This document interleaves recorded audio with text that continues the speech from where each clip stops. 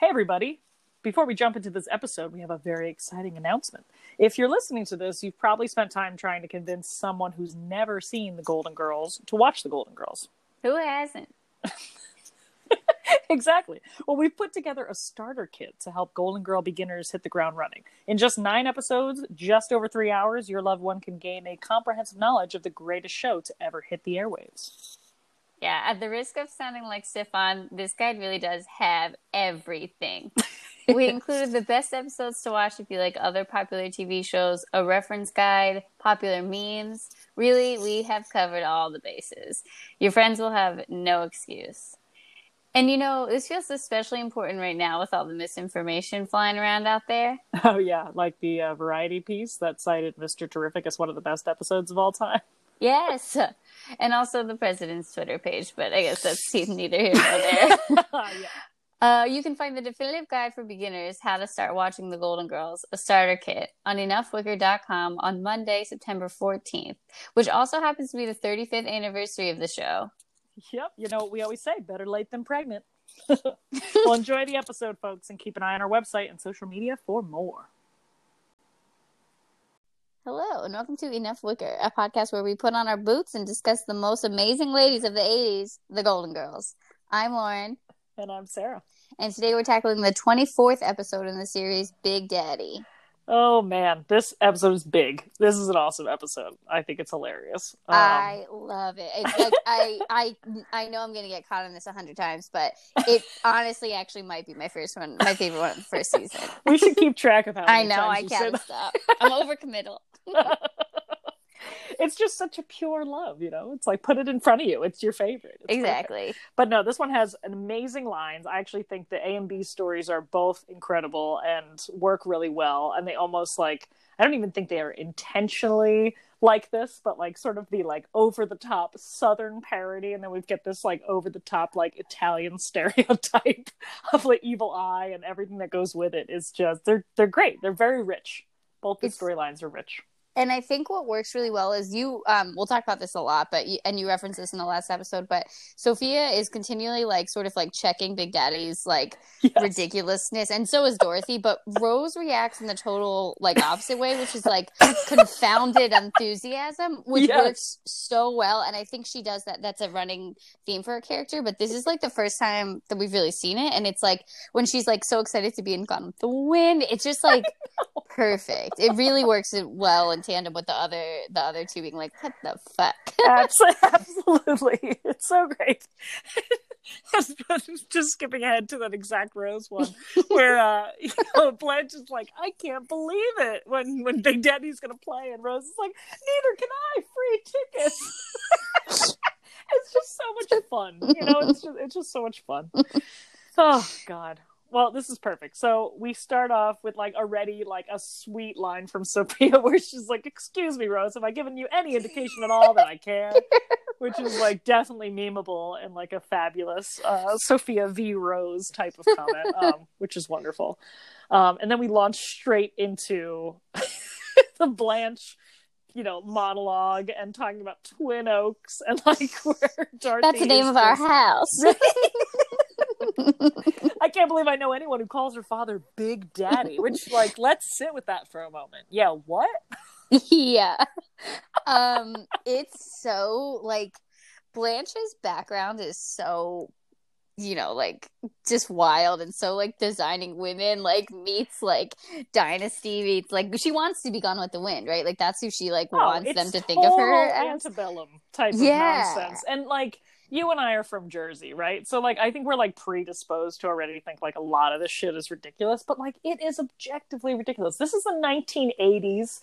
And, like, this is not the 1880s or even the 1840s, which is really what we're leaning towards here. And Dorothy kind of has that same attitude, which makes sense as, like, Absolutely. a New Yorker. Like, she's just, like, what? Like, what kind of, like, did you break into them old cotton fields back home? Exactly. Like, it's so, like... God, it's so bizarre. There's just the subtext of this, you know, it's so American to have this like North versus South, and I'm not disparaging the entire blanket South, but also these types of parodies. And there are these white people in the South that do exist still. That are still like very, very, very like, this is the history. This is why we have the Confederate flag up for heritage, like shit like that, you know? And it's like growing up where we grew up, it's also just like, I can't believe this is like, this is comedic and this is so over the top that it's real.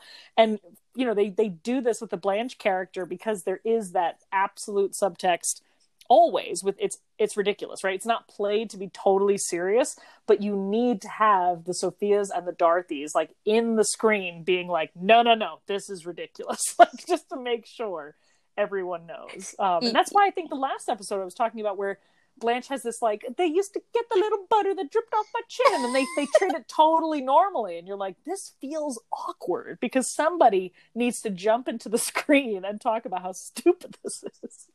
Fiddle dee dee. That is like Fiddle dee dee.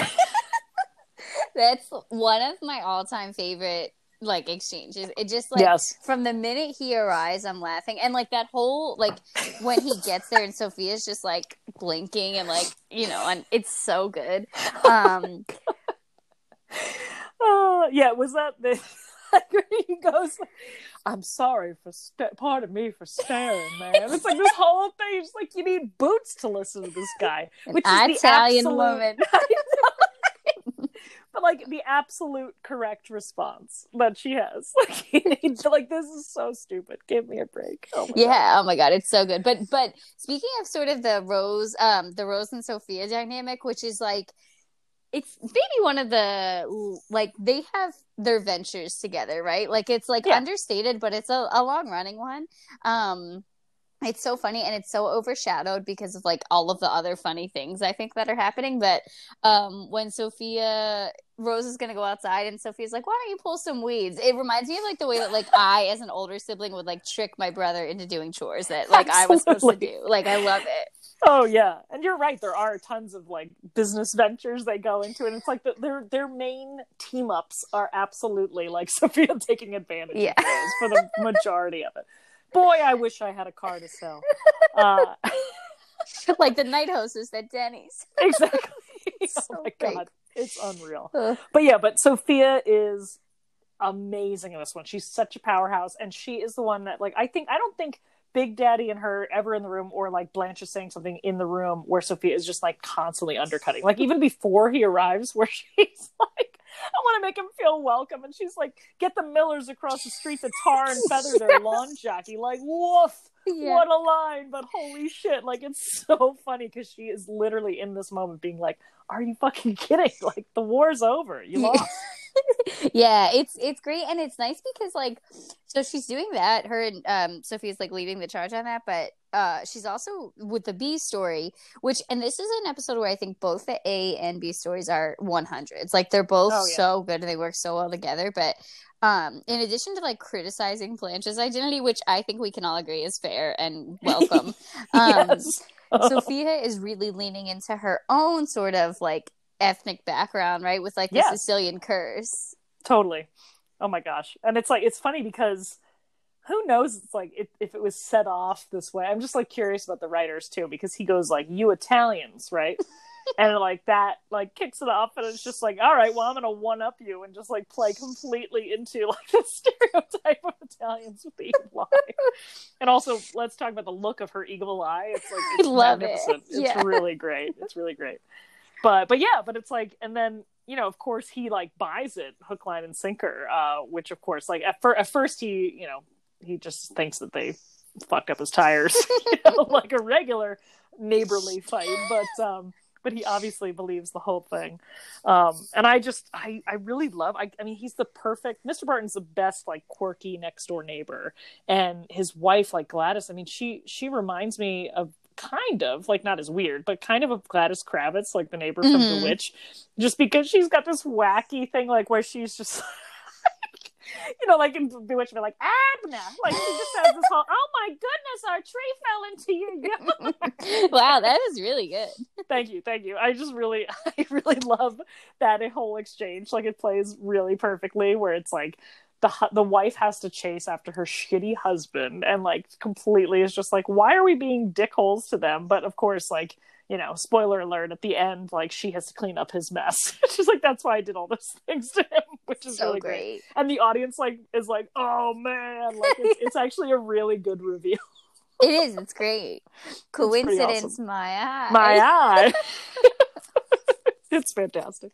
Also, I love, like, the dispute is very, like, you know, Dorothy's very civic minded. Like, she goes to, like, get a map of their property and, like, you know, just like you can clearly see, like, all this kind of stuff. And it's actually funny because I feel like that's absolutely something you would do, like, all the proper channels of local government. And then, like, and then you're just like, then he fucking rips it up, and you're like, wait, what am I supposed to do? I would have no idea. Yeah, play it safe, sync with the curse. Yeah. It's so great. That whole story is, like, so funny, and their interactions, because, like, Dorothy, like, allows it, but it's also like, you're really, like, stirring the pot here, which, like, you know, I feel like is very true to life. Like, somebody's trying to just, like, get to the thing, but somebody's, like, so irritated. It's very true of a neighborly conflict, I think. Oh, absolutely. Also, you looking for me, mouth? Love that. Oh my God, we have to go in, because, like, we really have to use that. Yeah. So first of all, like, when Sophia does it, it's really funny, but then when Dorothy, like, calls it back, I know. and then that, like, from the moment that he walks in, it is, like, one funny line after another. Like, when he's like, oh, I want you to promise that you won't fret none, and she's like, I don't really know what fret none is. Like, 1, 2, 3. It's so perfect. Yeah, right. Where you're talking about our, like, extra beat after the joke. It's just unbelievable. Okay, so let's go back into Big Daddy's story here. So Blanche is against, at first, right? She's against her dad singing. like that's kind of, it's, like, really a thin line where she's just like, this isn't like him, but you're just like, so you haven't even heard him sing yet, and, like, you don't really talk to him all the time, and your memories are, like, when everybody from the county would come, like, all these, like, childhood memories. Like, he very well could have been teaching himself to play guitar very well and singing. Like, it's possible. And especially if he was such a revered character in your town where he could sort of do no wrong. And, like, you know, he truly was a father to everyone in town. Like, I feel like you would still have, you know, it's interesting, like, the caretaking thing. I just think it's funny, like, rewatching this. You're just like, at first, right? This is before you hear about I agree. the big news. You're just like, Blanche, give the guy a chance. Jesus, like, aren't you supposed to have respect for your father in this very awkward patriarchal antebellum society that you all are coming from? Yeah, I had that down too. It's like, so he's retired, he wants to take up a new hobby and, like, try it out. Who cares? Like, it is really, exactly. It is so, her is, like, wildly misplaced until we find out, obviously, that he sold their entire estate, and, like, and then his reaction without talking nobody knew. She has sisters and a brother we haven't heard about yet, but still. Yeah. And also, like, I love when she's like, I forbid you to do this, and he's like, you forbid Big Daddy. So, like, oh my God, seriously, don't you sass me, Missy. And you're just like, get the hell out of here. And again, this is, like, my New Jersey, like, hard northern Yankee coming out, and I'm just like, this is not my particular family arrangement with this whole, like, respect and revering for my parents. Like, yes, respect for my parents, but not in this, like, don't you sass me. I don't know. It's just, like, it's a very odd structure, and it's, again, like, they're playing it for comedy, but then when they get into these arguments, it is actually turns more real of, like, that this is their dynamic. It's really bizarre. Yeah, I mean, maybe you don't have the same respect because you never saw your father carrying a giant tuna down the street. Yeah. That's what I think of every time I think of my father. Oh my God. Holy shit. So good. But but then obviously the reveal of, like, the selling the entire state, and then, like, at the end, you know, he's like, oh, it's because your mother, and, you know, we were gonna chase rainbows together, and, like, all this, like, this whole speech where you need Boots to listen to it again, and you're supposed to, like, kind of forget that he just, like, couldn't you give a little telegram, heads up, Blanche, Charmaine, Virginia, Clayton, like, I'm gonna sell thinking Twin about Oaks. selling it. Like, there it is. Yeah, thinking about selling it and chasing rainbows. So then, you know, they go and free tickets, and they go to support him and all that kind of stuff. And, you know, Dorothy's like, oh, wow, real cowboy. I mean, Rose like, we're real cowboy bars. And is it Dorothy? She's like, you can tell me because they wear cowboy hats and drink wine spritzers and drive Volvos. So I think, is this like the only cowboy bar in Miami? I love that, you know, Blanche is like, oh, have I been here before? I don't even know. What I also appreciate about it is that it's like, this only honky tonk.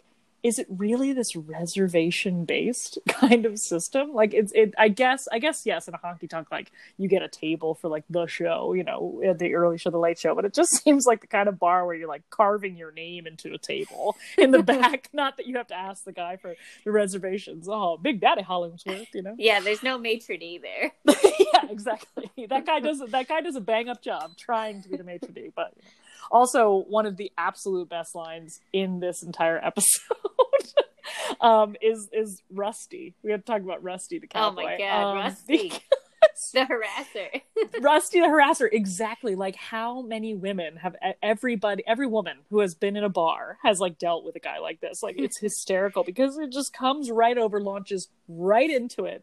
Does not care, and the best is that he is still talking when Dorothy just brilliantly goes, "Give us a break, would ya, Mac?" And it's, oh my god, I sometimes like rewind the to see that part again. It's incredible. It's so good. And also it's similar to how they respond to Big Daddy when he's like, yes. You know, this guy's like a saddlebag and around your kid, and it's so over the top, and it's the only way to respond. It's like the only appropriate way to respond. It's amazing. Exactly. It's perfect. I say like that line and mouth is probably the absolute best two lines in this entire thing. And the best part about the, you know, serial harasser Rusty is that after that deflection from Dorothy, which is very intense, he literally just sidles up to the next woman he sees. Like, that's it. And it's that's totally true. That's totally real. That's exactly like what you were saying. Like, we've all been hit on that guy, and it's like, all right, so it never was about me. Yeah, exactly.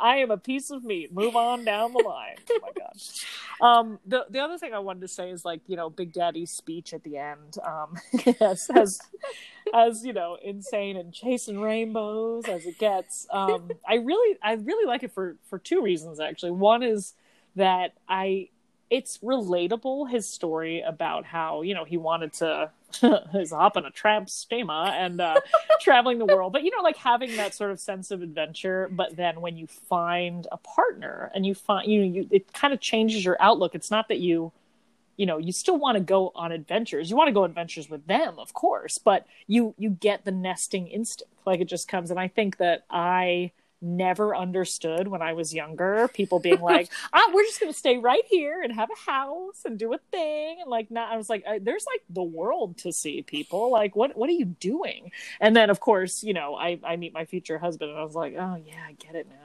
Damn. I do want a house and just to hang out with you here. I mean, I still want to like go to Antarctica and stuff, but you know, but anyway, I thought that was pretty cool. But also, more importantly, my second point, which I really like because I think it really plays into the character and this entire like reason that Blanche is embarrassed for him, is that he freely admits that he is bad at music, but that he's just doing it anyway and he doesn't care. And I think that's so freeing for anybody, but especially because he's older, you know? Yeah, totally. And he's also he's taking the opportunity to make a hobby into a career if you accept that a career doesn't always have to earn money, right? Like, it's nice to see him doing this something. Yeah, and he has money. He sold the place. Right, I guess that's true. That's why he's financing his music career. But yeah, like, you know, your points both, I think, are very relatable. You know, everybody has that moment where has a moment where they kind of have questioned the things that they previously thought. And I think a lot of that comes when you meet a partner and it's like, oh yeah, it would be nice to settle down. And it's understandable that he would put off his dreams for a little bit. And also I wanted to say, when you did his accent, it had a little tinge of Mae West, which I really liked. Good. I'm glad. You know, me from New Jersey, I'm not exactly the best at these, but the mocking is there. Yes. So, but yeah. Well, what do you say? I think we can wrap it up, cowboy partner. I don't know. I'm trying to be like, I just can't. It's not in me. I know the jerseyness is just too strong, right? Oh my gosh. Well. Anyway, partner, join us next time when we discuss familial origins and arguing over pepperoni and oysters. Bye-bye.